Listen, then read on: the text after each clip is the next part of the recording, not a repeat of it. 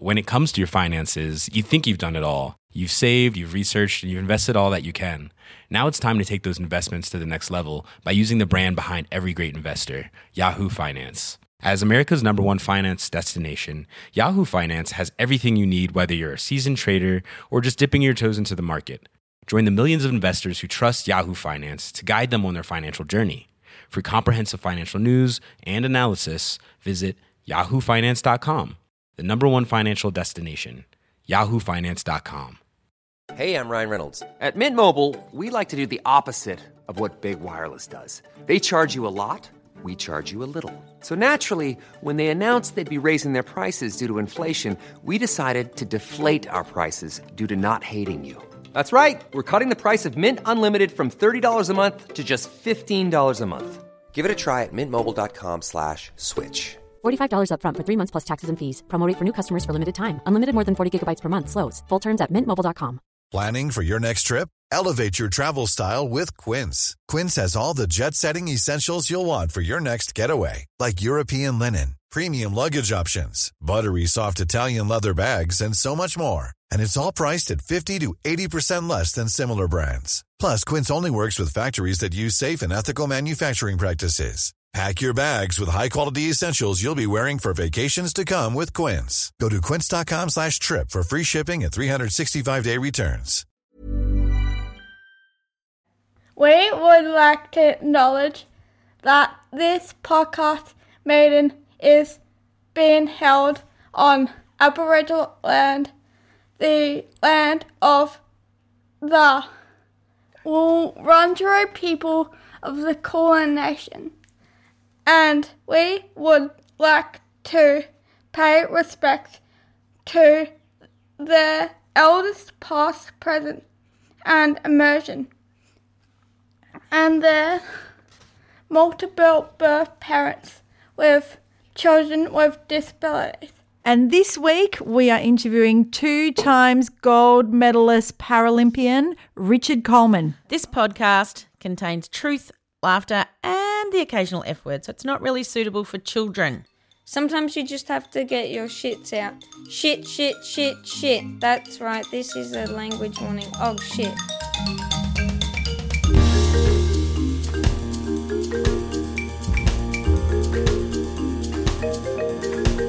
How are you, Mandy? Yes, good, thank you, Kate. That's good. Are you still enjoying winter?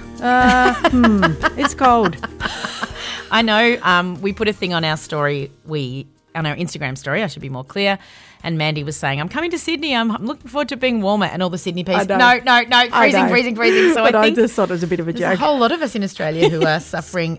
My sister-in-law's sister lives in Brisbane and is having her hoodie sent up. Oh, well, I've been seeing Brisbane people wearing Melbourne clothes. Yeah, and I've been puffer like, jackets. What is going on? Yes. So if you live in Perth or somewhere, enjoy it. Live it up. Yeah. Gee. Yeah, because you've had a tough weather year. So Yeah, that's, yep. Yep. So, here we are. So that's our bomb update. There you go, yeah. And we are coming to Sydney. We are. We will be in Sydney in 2 days. Yes, when you hear this, that's right. We will. So we're looking forward to that. When you hear this, we're probably getting ready, packing. Yeah, and, so there's definitely tickets for the 7 o'clock show. I'm not 100% sure about 4:30. 4:30 was please close come and see to us selling at 7. out. Yes, so please come in the night time. It's a fun show and it's poignant and we'll be warmed up by the second one. We will. We could be loose. We won't take shots, which is what we were offered in the last Sydney show. Not. I promise you that. I don't think I've ever seen Mandy do a shot. So I've done them. I'm sure you have. I have too. Yeah, I can't stand them. I'm not going to do it now. But we will not be doing it before the show. Definitely not before the show. Anyway, today we're looking forward to chatting to Richard. He's a really important person in my girls' lives in their early athletics times when we got them classified and for a Paralympic classification. And let's talk to hear Richard. from him. Hello, Richard. Hey guys, how you going? Really well. We're thrilled to have you on the podcast today. It's great to see you. I don't think I've seen you for a couple of years. I know COVID's got in the way of a lot of things for everyone, but luckily technology now we can continue doing everything we were doing. Yeah, you live in Geelong, is that right? Yes, just outside of Geelong now.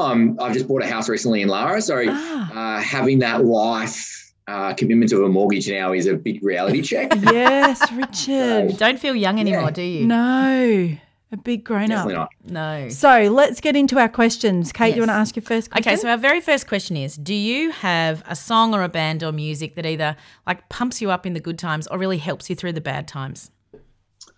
Oh, music changes over time, but I remember during my uni days, I went to a few gigs with the Go Set. They're a Geelong band. I love them because what they do is they've got a guy playing bagpipes in a kilt on stage in a rock band, and they're all drumming around. I love that. It's fun and atmosphere. It's such a fun atmosphere kind of thing. So I love seeing that. Around the world, I love going to different cultures and seeing different things around the world and hearing that music locally, in whether it's Europe or other places. Definitely South America and the Caribbean music is right up my alley. That kind of high tempo beat, kind of like high energy beat music. Yeah. Oh, Well, yeah, you I would have can heard see a lot that. of different music around the world. Amazing. For sure. What about, did you win any awards at school? I'm always the first one to admit that I was never the smartest kid at school. I had to always work hard for my results. But I think that came from the skills you learn as an athlete, the hard work, the dedication, the resilience of having to work hard to achieve your goals. That transfers into all parts of life, across for school, into business, into other parts of life, where you can't just give up because it's too hard or you can't be bothered. And if you don't work hard, you're not going to achieve anything. Yes, I remember there were days when I was working hard until like 11 o'clock at night doing homework. And then there was other boys in my class who could go home and play football or PlayStation all night long, come out and get that A+ with no work done whatsoever. And you're like, hang on, I'm working crazy hard to get the results I am. I'd love to get an A+, but the days I did, it was like, great, I did it, I achieved my outcome, but it was, you can't really compare yourself to what other people do and what they do, because if I went home and played PlayStation all night long, there's no chance I was going to get the A+ that we were looking for.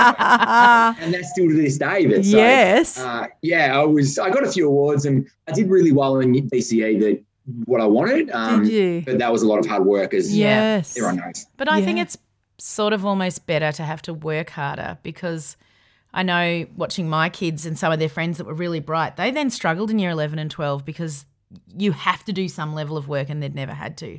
So it's actually better to have to, Yeah, a lot of the kids who fly through the early years, they just like find it easy, but then they get to year 11 and 12 who find it hard because they're not used to doing those extra hours of homework, doing the self-study, that teaching themselves, where I was always studying from year 6 onwards or doing the extra homework, doing the other things. And I was in a routine where you would go from school to training, do your training, come home, I would do an hour of homework, then have dinner as a break to mix up the subjects, then go back and do the next block of whatever it was. And so I'd come home from training all hyper and adrenaline. So I would get through the harder ones first, do as much as I needed to, and then move on to the other stuff later. And sometimes you'll be working later, but that's okay. There are other times when I had to get up at school 6 a.m. and do it before school as well if you've got that much work that you have to. And I still do that now. Like, I was working all weekend on my own businesses as well. So it's like training, working, same thing. Like, sounds like someone else I'm living with at the moment too. In doing VCE and training. Yes. Anyway, let's get to our next question. Yes, okay. And why are you a P or part of our P community? And you want to explain? Yeah, well, just maybe you could say that you have a disability. Your job. I was pretty lucky. I was born with my disability, and everyone knows that I'm a wheelchair user. So I'm pretty proud to be born with my disability, spina bifida, and to use a wheelchair my whole life. So I'm not one who has a crazy cool story of they fell off something or they got bitten by a shark. Or my cool story whenever I talk to kids or go overseas is that I was riding a kangaroo to school one day, and it jumped up and it saw a snake and it jumped up and I fell off the back of it. And that's why I'm in a wheelchair. And everyone goes, what happened to your kangaroo? And I went, I ate it. They're like, why? And I went, I was a teacher lesson to all the other kangaroos, and they fucked me off. So you just got to have to laugh with it. And sometimes people, it's not a bad thing that I have a disability. It's a great thing because it's given me the opportunity in life to do what I do. And I would never have traveled the world. No. Or spent 10 years living around the world doing the things I do and love and being a full-time athlete if I didn't have a disability. And that's why I'm so proud to have a disability because it's given me the opportunities. It's not a sad thing that I can't do it. It doesn't matter. I can't be drafted by an AFL footy team and play AFL. It's you're not going to get concussion. I can travel the world more than anyone else can, and I can do these other things.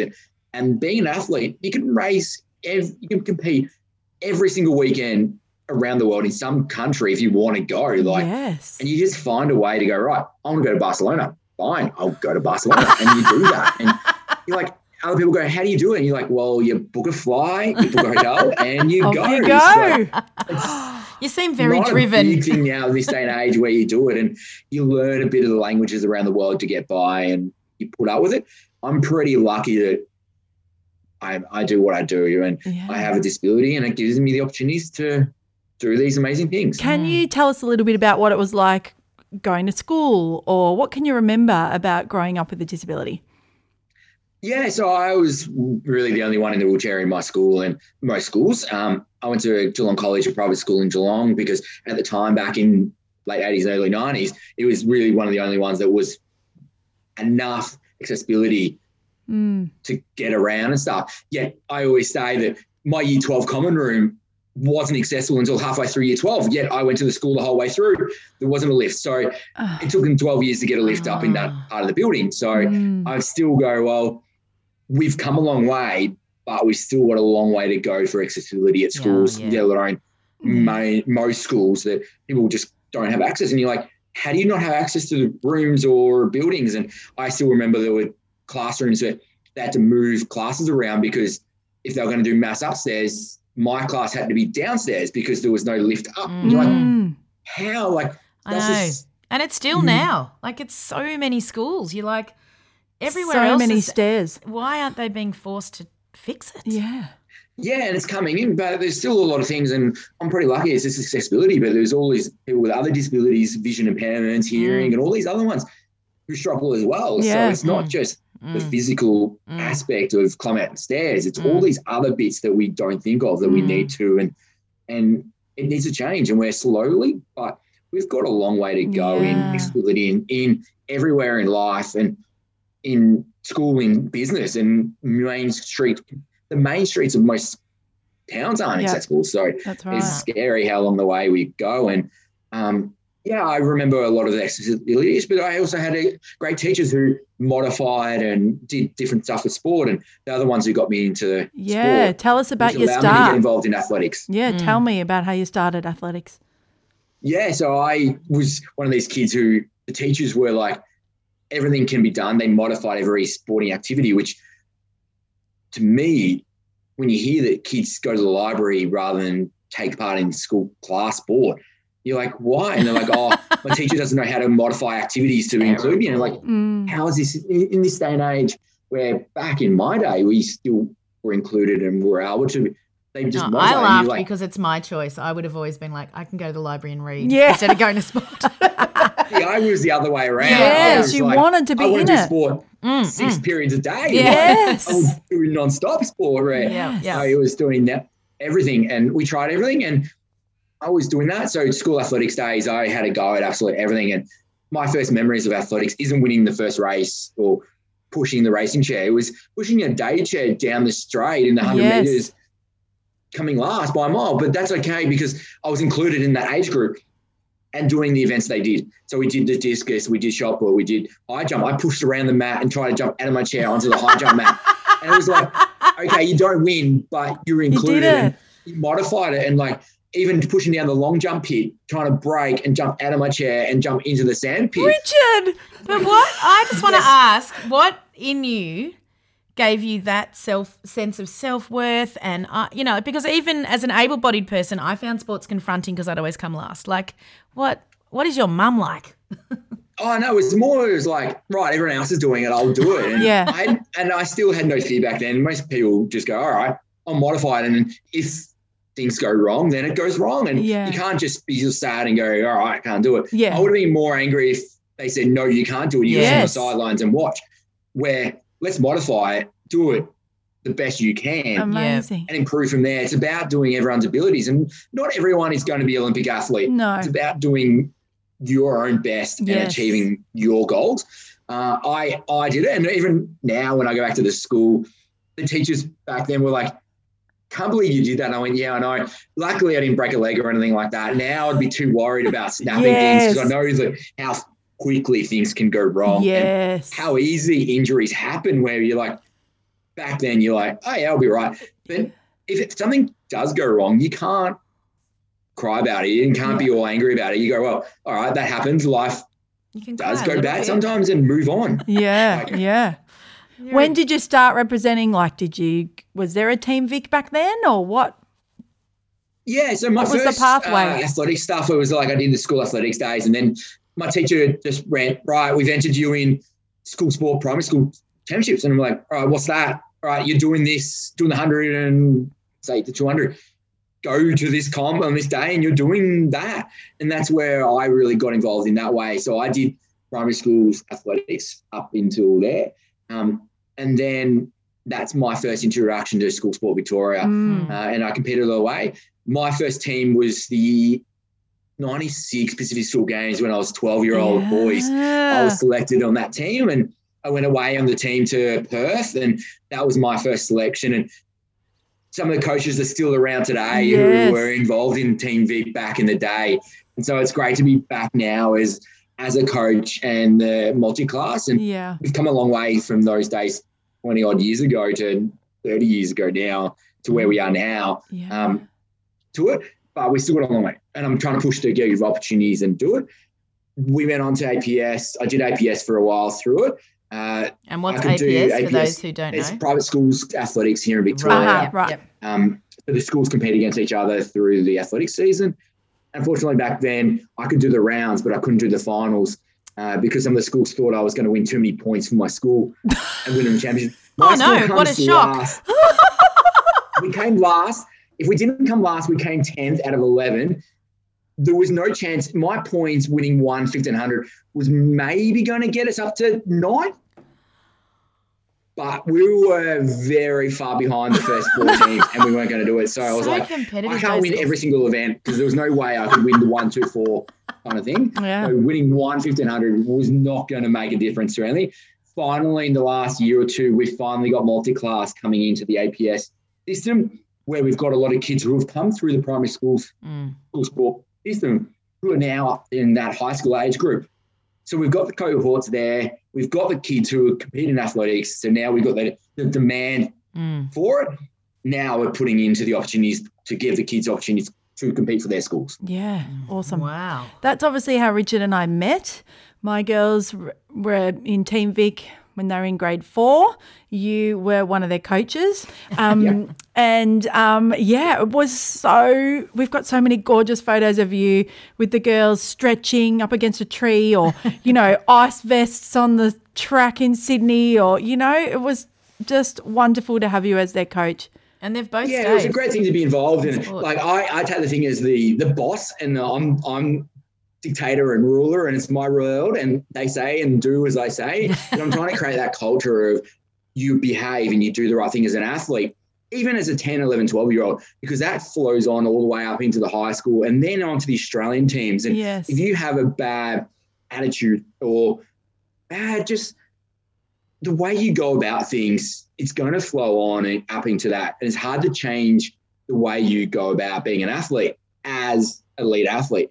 Better to create that routine, that thought pattern early, then it flows on. And that's where we're seeing now all these kids and athletes who came through that system and now moving into the Australian teams. And that is creating a great cohort of elite athletes who do the right thing, who are prepared, who don't leave their spikes at home, who don't forget things because they're like, oh, yeah, I'm too. They're prepared and they know what to do, when to do it and how to do it. And it was awesome for my girls and all the team because we've got so many gorgeous friends that they've come up through that you would know too, to have a person with a disability with the lived experience be their coach.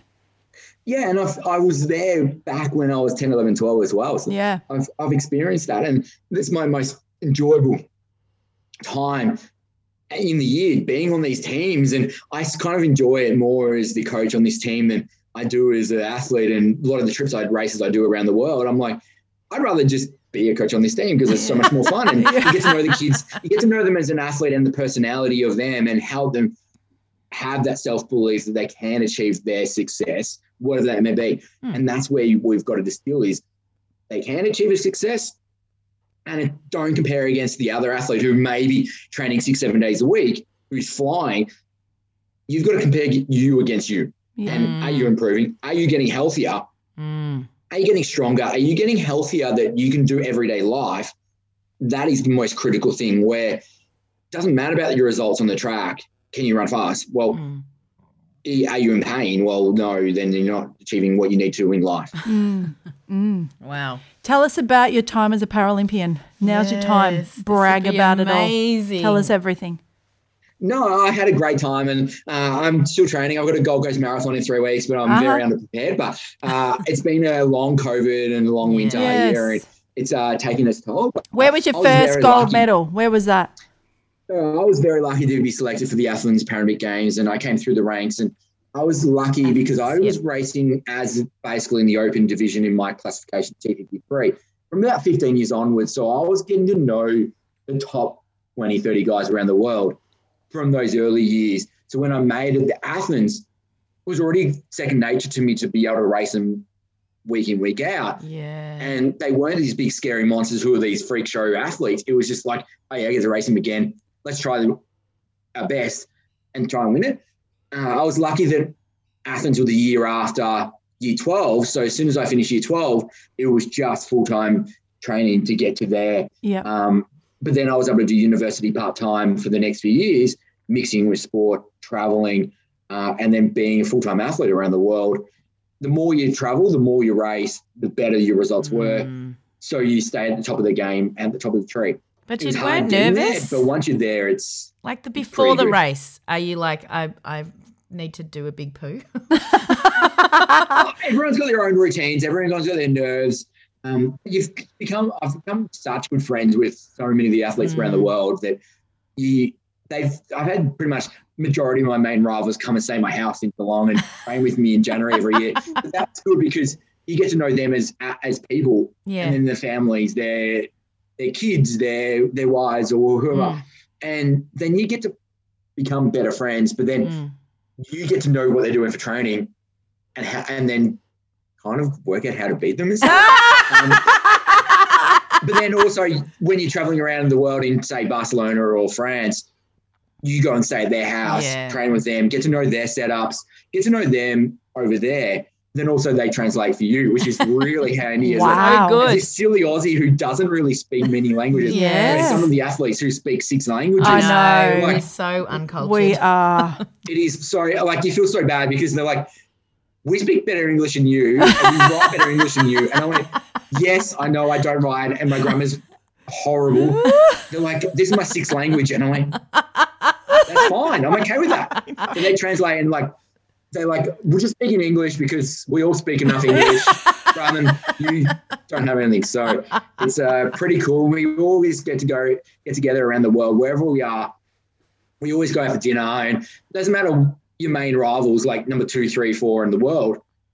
Whatever happens on the tracks can stay there. You go out for dinner afterwards, and your best mates, and you have a great dinner. That's amazing. And that's the benefit of sport and traveling and having a disability, because you get to know so many people around the world you can call on and go, hey, I'm coming to France. Can I stay at your house before this race? And they're like, yep, fine. So did you win a gold medal at your first Olympics? Yeah, first Paralympic Games, I won the 800 metres. I was the shock surprise packer there.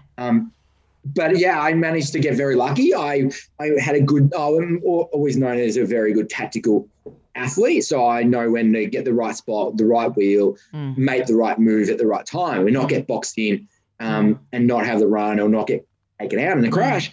So I managed to get the right wheel and win it by 0.03 of a second on the line, the dive. Wowza. Is that on YouTube? So we need to find it. Yeah, it was very tight. It was very lucky, but all I always remember that after the heats, we were going back to the village on the bus, and I was sitting across from the Americans, and they were all talking about the 1,500 boys and the 5,000 boys. Yeah, so we're sitting there, and I was minding my own business, and we're looking around, and they were talking about the race, how they went, and then talking about his tactics for the final, and they were talking about all the different things he should do and stuff.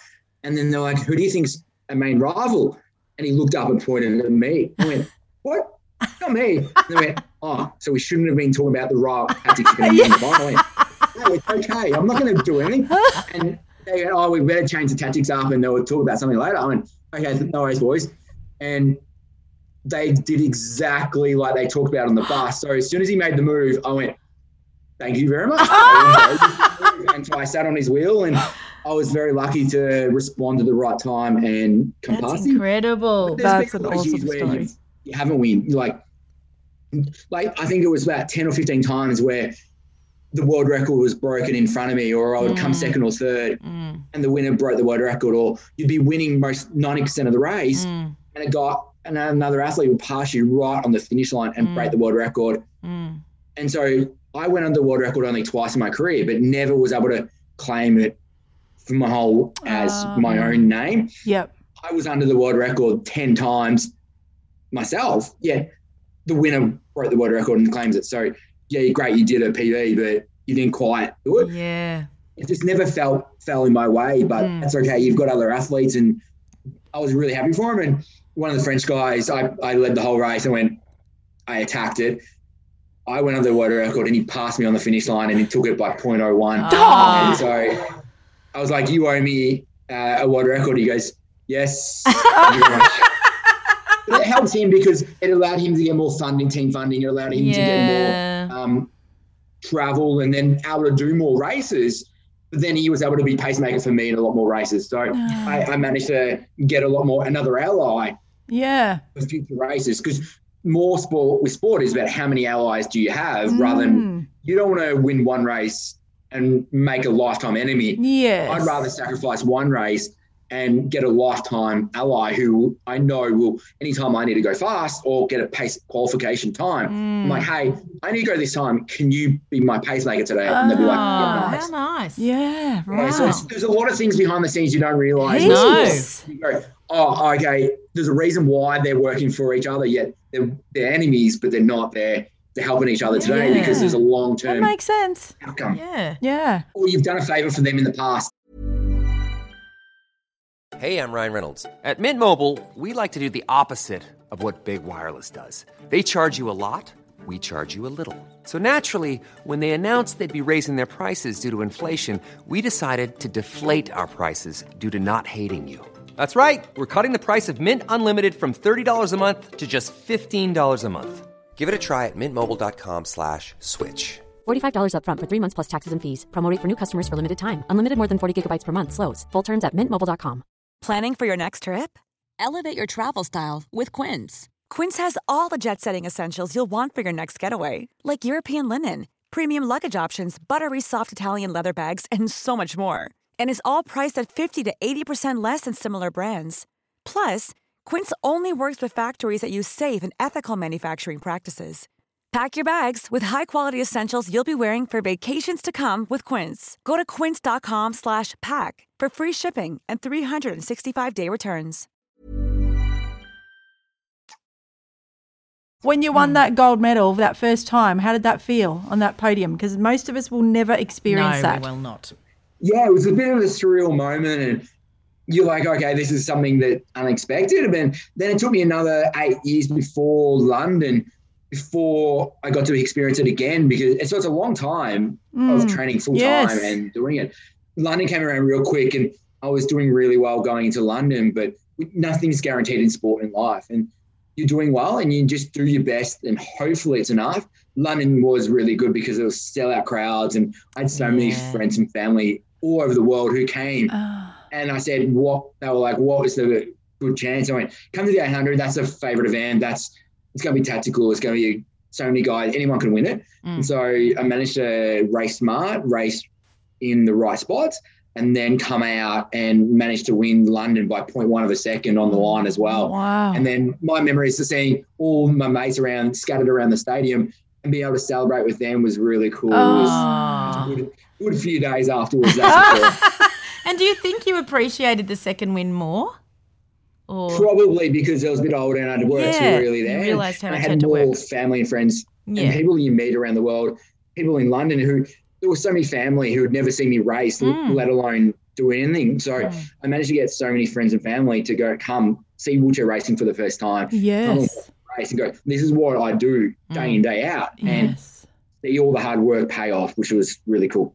And then how did you make the change into being a coach, and even tell us about your business, how you're... Yeah, so I was coaching, like helping out for all those years leading into it as well, helping out new beginner athletes here in Victoria and around the world, helping them get involved in sport and then developing up into an elite athlete. And it's amazing how many people have come through our network who have got up now and been a good athlete on the Australian team. But now after that, I started really developing a good squad of my own, helping them achieve success and showing that the processes do work if you do work hard. If you don't do training, you can't go fast. No. And that's the reality of it. And no matter how good an athlete you are, you do need to work hard in the background. So I worked and I've developed a good squad now, and we train online, and technology has been great because we're able to train indoors on the rollers, train online and do different things around the place. So you don't have to be outside in the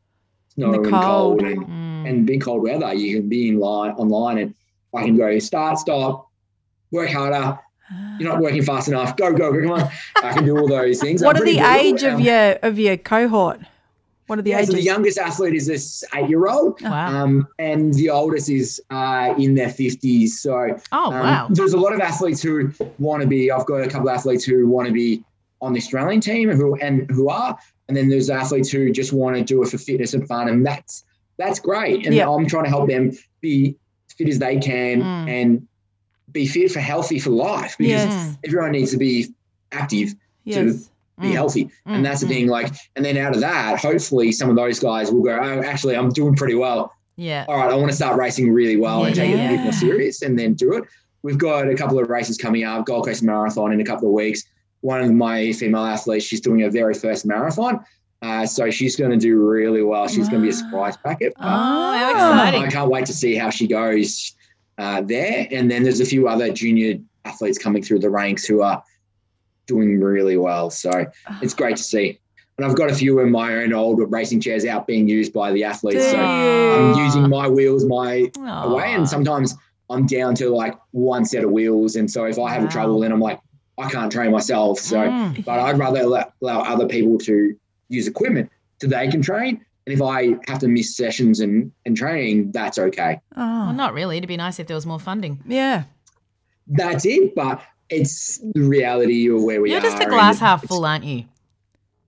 We have to make do with what we've got, and mix things around and share equipment. And I'd rather have more athletes competing and training than missing out because I'd rather have a spare set of wheels or a spare chair ready to go. So, well, if we've got any people listening out there that have stacks of money, you just send it Richard's way, right? He'll take it. Well, you never know. People listen. So the budget's pretty big and the income's not great. Yeah, so, I bet it's not. That's the thing, reality sport, and athletes have got to work out ways to cover their costs of being an athlete. And everyone was like, Rich, why were you racing so much during those years? And I was like, well, some races weren't that big or weren't that important to the goal of the 800.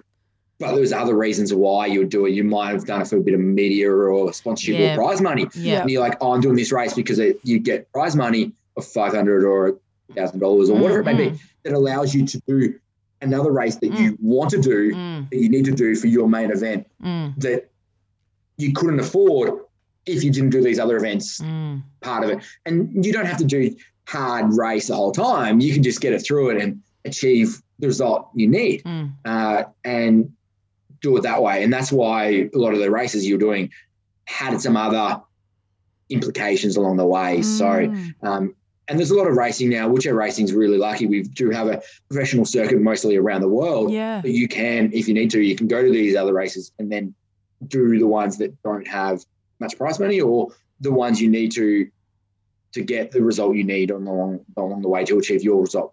We've been hearing a lot about wheelchairs and airports and airplanes, and what is that like for you? What's that been like for you? Oh, you've got so many crazy experiences in random countries around the world. But sometimes I find that traveling with a person in a wheelchair, the easiest experiences are in those third world countries in Eastern Europe, in South America, in the Caribbean, where it's like the great experiences is like Cuba, Bolivia, Peru. And you're like, why am I getting perfect access? Or taxis will stop in Bolivia on the side of a 6-lane highway and help me get in my chairing. And yet you can have taxis drive off you in Melbourne and Sydney airports. And you're like, and they're like, oh, no wheelchair. And you're like, hang on, how does that happen in our developed country where we're meant to be fully inclusive and accessible? Yet around the world, you've got no steps to the trains. You can't get on steps. And you're like, you're climbing up and down steps, or you get told, no, you can't come on this train because you have a wheelchair. And you're like, hang on. You don't tell that to the other person who's a bit older. No. An old person in front of me. Like, oh, no, you can't say that because that's discrimination. You're like, same thing. Hang on a like, minute. Oh, no. So I've had some issues around in like the main big ones in Western Europe or wherever. And then because a lot of the policies are created by people who've read about disability, who have learned about disability by courses, who don't actually have a disability, who go, I'm an expert because I am the person doing the policy. And you're like, but actually they don't know the implications on people with a disability or in a wheelchair. How does that policy affect the outcome of, yes, they may have great intention. Yes, they may be doing it for an H&S, but actually creating this H&S policy is creating more issues than what it's trying to solve. And that's where we've now come too far going, right, the barriers are too big. We need to go, right, how can we make it inclusive? How do we do things where we include people with disability in the decision-making rather than going, right, I know best because I learned about it. Because you don't tell someone how to push a wheelchair if you've never sat in a wheelchair or never pushed a wheelchair and go, right, of course not. I know best because I read about it or I've seen a video of how to push a wheelchair. I did a course. No, terrible. Yeah. And we've seen that before. We've heard all these stories of it. And it's like, how do you tell someone you're sitting wrong if you never sat in a wheelchair? Like that's my biggest bugbear. I'm like, I don't tell someone to walk because I've never told someone I've never walked. Like, are you walking wrong? I'm like, how do I know? Oh, I've seen someone walking before. It's like I've met people who walk. And so you've got to be able to reality of lived experience of how to do things. That's right. Yes, I've been around, but I'm not I don't know everything about every single disability group. And there's so many different varying disability cohorts that has so much knowledge that I'm learning, and I'm still trying to learn about all the different cohorts. And I want to improve my knowledge and skills in how to help them. Well, that's how multi-class comes to life, doesn't it? You've got all the kids with CP. You've got so many different varieties of disabilities. That's it. Amputees. You've got intellectual disabilities. You've got so many different classes, vision impairments, and they've all have their own unique limb differences and abilities and things they can and can't do. And that's great. And we just got to learn and push their boundaries of what they think they can do, because that's the biggest thing is like, oh, no, I can't do this because I have it. Like, well, actually, yeah, you can. But we just got to modify. Yes, it may not be done the way everyone else does it, A, B, C, D. You may go A, D, C, and that's okay. Yes. As long as you achieve your outcome and your success, that's fine. Doesn't matter how you get there. Yeah. True. Yeah, it is true. Oh, Richard, you are awesome. Yeah, you're just so full of life. Yes. So nice. We have loved talking to you today. Is there anything you would love to tell our community? Is there anything we've missed? It's not a big, scary world having disability, and I'm not an inspiration of having a disability, and that's the main thing is I don't want anyone to feel like they're inspired because they see me pushing down the street and it's like, well, everyone else goes down the street. Yeah. Why doesn't a person with a disability? And why is that such a big thing for someone to go to the supermarket and go, hang on, everyone has to go to the supermarket. Why is it seen as if someone with a disability goes there, it's such a big achievement where I want everyone to be inspired for the crazy things you do is that the outrageous things that no one else can do, and you go, right, all right, that is really cool because not many people can do that in the world, let alone anywhere, and you've done some cool stuff. Yeah. And that's where I'm trying to show that, hey, anything is possible if you truly believe in it. But the problem is a lot of people don't achieve success because they don't actually believe in it, but then also don't actually start the journey to achieving it. They go, oh, yeah, I want to be successful. I want to achieve this goal. And you're like, all right, stop talking about it. Actually start and take the first action to achieving your goals. Yeah, and that's the biggest thing where everyone doesn't believe it. And it's not sad we have a disability. It's a great thing because I can do these things. Yeah. And now I'm helping out other people to help them achieve their goals, define their goals, actions and strategies, because a lot of people don't realize that the goal needs to be measurable and achievable. Like they can achieve it if they measure it. A goal has to be measurable. And that's the biggest thing that people with one-on-ones and helping them do it. So that's anyone who needs help achieving their success, let me know because we can all help. Yes. We will put your business details in all our socials. People can get in contact with you. We're going to find a YouTube of you winning gold. There's plenty of ones, and there's funny races around the world and a few other activities I've done around the world that people are going, oh, that's pretty cool. But it's more just that I was trying to achieve my goals and prove that I can achieve the goals. Yes. So then, right, these crazy goals, no one thought it was possible, and doesn't matter what other people think of your goals. If you truly believe they're possible, you can if you take action to achieve it. Thank you, Richard. What a great... Thank you for being an awesome person in my family's life. Yeah. My girls really look up to you and have great memories of that time together, so thank you. Yeah.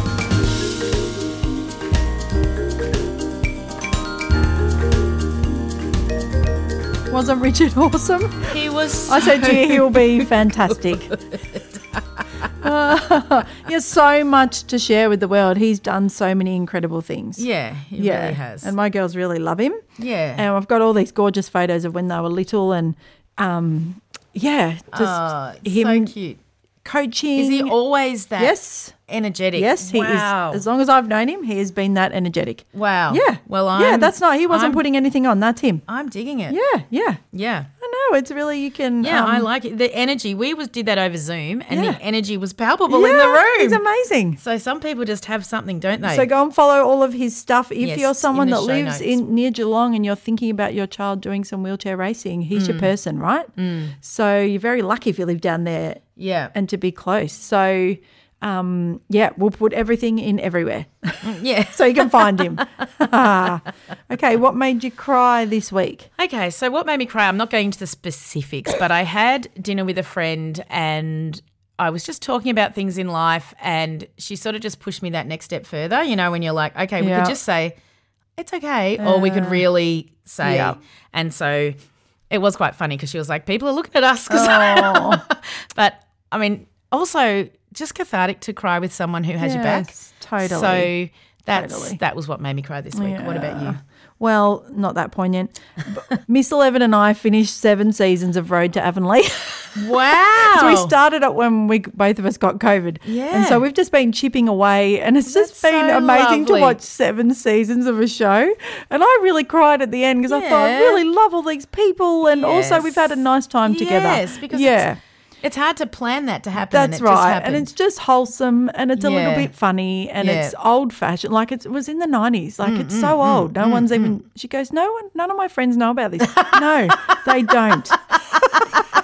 It's not on Nickelodeon. I did have a little cry because I always it's sort of like Little House on the Prairie. There's always a moral and there's It's the end of something. It was the end. I said, this is, you know, like I know they're not making any more because I finished this like 25 years ago.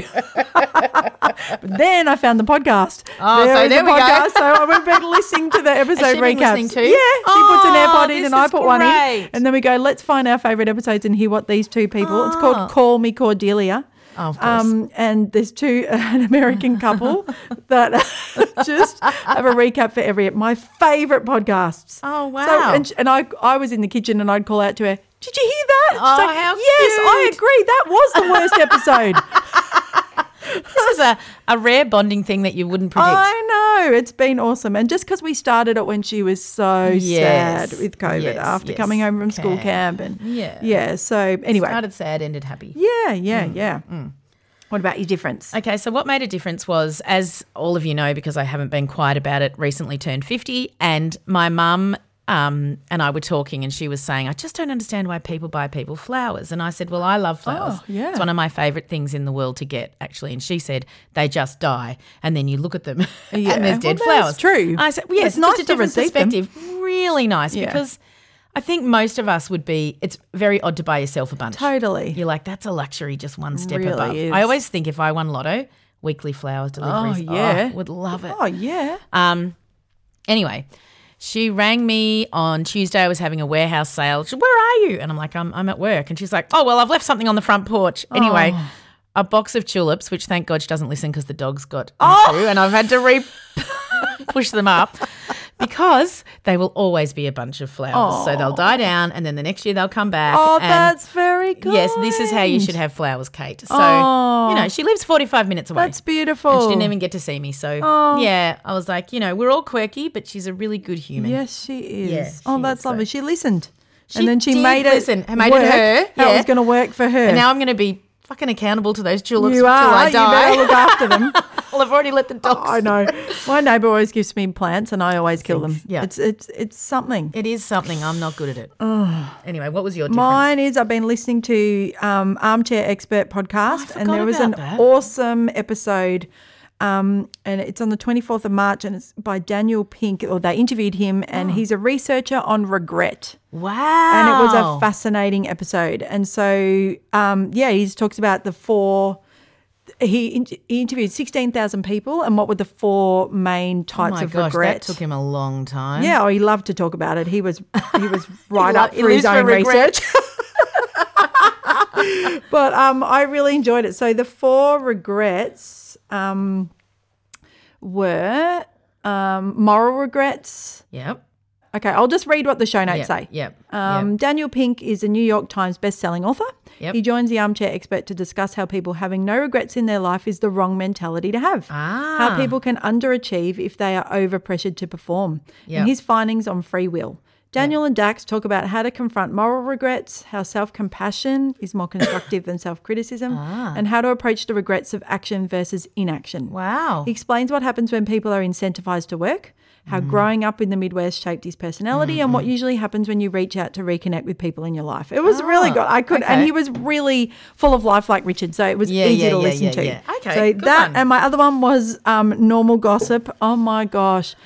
I've listened. Number one daughter bloody loves that show. Oh my gosh, this episode, my friend Chris was like, have you listened to this? Because it's an episode. Okay, it says Tracy joins us this week to affirm her hatred of squirrels and also to judge who is truly the villain in a group of busybody preschool parents. I mean, the episode is up everyone's alley. I'm there. Oh my God, I was crying with laughter. And there's a dad that makes Play-Doh for the cake stall. I made Play-Doh. Yeah. So my friend Christine is like, you made Play-Doh? I was like, I know. This is about me. It was just so good. And I remembered how funny Normal Gossip is. I've forgotten to listen to it for a while. And it's such a great concept. Yeah, it's such a great concept. Yeah, and beautiful Christine who listened, she's like, oh, I really want to send one in. And I was like, go on, do it. Oh, dear. So, great podcast listening.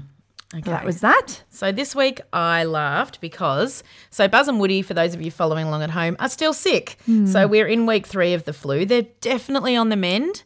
But it's so cold, as mentioned at the beginning of the episode, that when they go outside, they just cough and cough and cough. And they're not sleeping well because of the coughing. And anyway, we've had nearly 3 weeks off school, so whatever. Buzz will often come into my room at night, when you can't sleep, and I think he thinks we both should be awake, Sure. Yeah, that's if I'm true awake, love. you're awake. Yeah, that's right. So he comes in and then he's coughing. So I put on a podcast because I can't sleep either. Yes. And I put on You're Wrong About. Oh, yeah. And awesome. It's just Sarah now because I haven't listened. He's gone over to maintenance phase. I know. I love maintenance phase. I think I love him. Yeah, I love him too. Yeah. So what's it like just with her? It's good, but it's not the same. But I was like, I've got to find something that's appropriate. And so this week they talk about the mystery of, I don't know how to pronounce this, the Dalatov Pass incident, which I'd heard of. It's 9 hikers in like the 30s, I think, are in their shelter and they run into the night, freezing cold up in a mountain like minus 30 for no reason, and they all die. They think they get caught in an avalanche, but they can't work out why they left their accommodation. And there's all these theories. It's a mystery. Anyway, so I fell asleep and he listened right to the end, like he got really into it. Yeah. Anyway, the next day I Snapchatted him from the warehouse and I said, I've never been this cold because it felt like 2 degrees in Melbourne and I had to sit at a table and I was so freezing. cold. I was really cold. I'd worn thermals but not enough clothes. Mandy got a Snapchat everyone. I was like, I'm really cold. Yeah. And I had to actually get into bed when I got home. I could not warm up. Yep. Anyway, so I Snapchatted him. I was like, I hope you're all right at home. I'm really cold. And he just replies with this long message. I don't think you're as cold as those 9 hikers you made me listen to last night.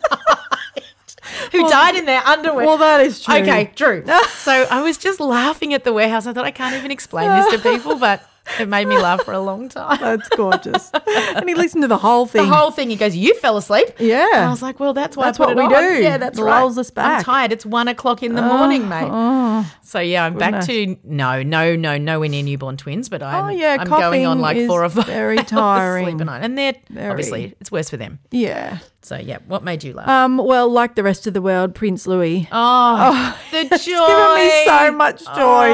I can't stop watching mum? him. Oh, she and loves my mum. him. I think it's been a bonding for women. It has, because my mum has some very strong feelings about the royals. Yes, so does and mine. so, yeah, it's been really fun to talk about that with her. And just the joy of seeing a child doing what children do. It's just been the best. And there's been all this discussion around diagnosis or he's just normal or all those words people have been getting upset about. But whoever he is, he's awesome. has given me the best joy this week. And just seeing him walk over to his granddad's lap and I'm like, cute, they're people. Stuff. But I also think like he hasn't done anything for 2 years. Like these kids are drilled. Oh, yeah. You know, right? But he hasn't had to do anything. Imagine now if I took Buzz and Woody to sit front row. Those twins. Someone would pick their nose. Someone would say something inappropriate. Imagine the pressure of having to look like that. I can't imagine. No, I can't. But he's the man of 1,000 faces. He is. He is going to be fun. He's the third child. You've got to watch out for them. Child. You think you've got it all together, and then you have a third. I just laughed. I just thought, what joy. And I think, with no knowledge, and I don't really follow any social media on the royals, his mum seemed to enjoy him. Yeah, I think someone she said did. in the post that she put up about it, she said, and especially Louis, and did these rolling little eyes. So I'm like, she's proud of him. Yes, of course, because she's probably in the background thinking, this little guy hasn't done anything like this before. It's enormous. Sit here in front of thousands of people in world. a sailor suit. Mum's like, well, that's how they dress, Mandy. Because I was apparently like, that was his dad's. Oh, of course. Someone told me that. Don't think that I know that. Oh, Someone told me, I'm but surprised Mum didn't know that. Yeah, well, there you go. You can tell her. His dad wore it at one of the other events when he really was the same beautiful. age. Yeah. Because I was like, George in the suit, the poor I guy. Mum's like, know. don't, Mandy. That's how they dress. That's okay. That's not. And I was like, well. He's got a tie on. He's what, 8 the or poor something? little thing. But she's like, well, that's the way it is. Yeah, okay. All That's right. the way it is, little darling. Yeah, so Louis, thank you. Yes, thank you, Louis. People making memes, the TikToks. I mean, so it's good. just so much joy. And just everyone going, you can hear the shh in Kate's voice when she leans down. You know, every mother, just for 2 seconds, sit still. Surely she wants to pinch him just a little bit. Just be like, just be quiet. The whole world is watching. And she's in stilettos. Oh, you my know? word. Oh, anyway, it was joyful. What a You're right. time. Yep. So that's it. That's it. So, Okay. Thank you. Rate and review. Come and see us in Sydney. We're coming to Sydney. You can get last minute tickets, You especially really to can. that 7 o'clock show. Yep. And we'll see you there, We okay? will. Okay. All right, bye. Bye.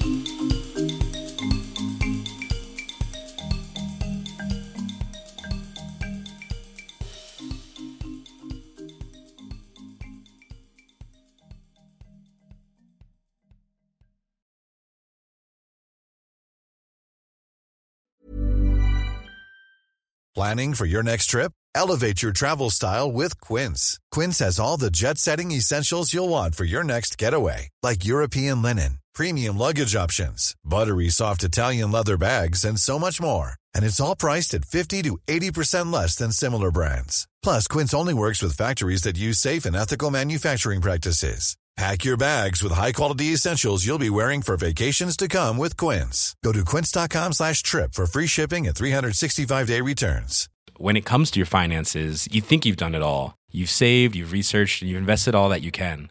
Now it's time to take those investments to the next level by using the brand behind every great investor, Yahoo Finance. As America's #1 finance destination, Yahoo Finance has everything you need, whether you're a seasoned trader or just dipping your toes into the market. Join the millions of investors who trust Yahoo Finance to guide them on their financial journey. For comprehensive financial news and analysis, visit yahoofinance.com, the #1 financial destination, yahoofinance.com. Why don't more infant formula companies use organic, grass-fed whole milk instead of skim? Why don't more infant formula companies use the latest breast milk science? Why don't more infant formula companies run their own clinical trials? Why don't more infant formula companies use more of the proteins found in breast milk? Why don't more infant formula companies have their own factories instead of outsourcing their manufacturing? We wondered the same thing. So we made ByHeart, a better formula for formula. Learn more at byheart.com.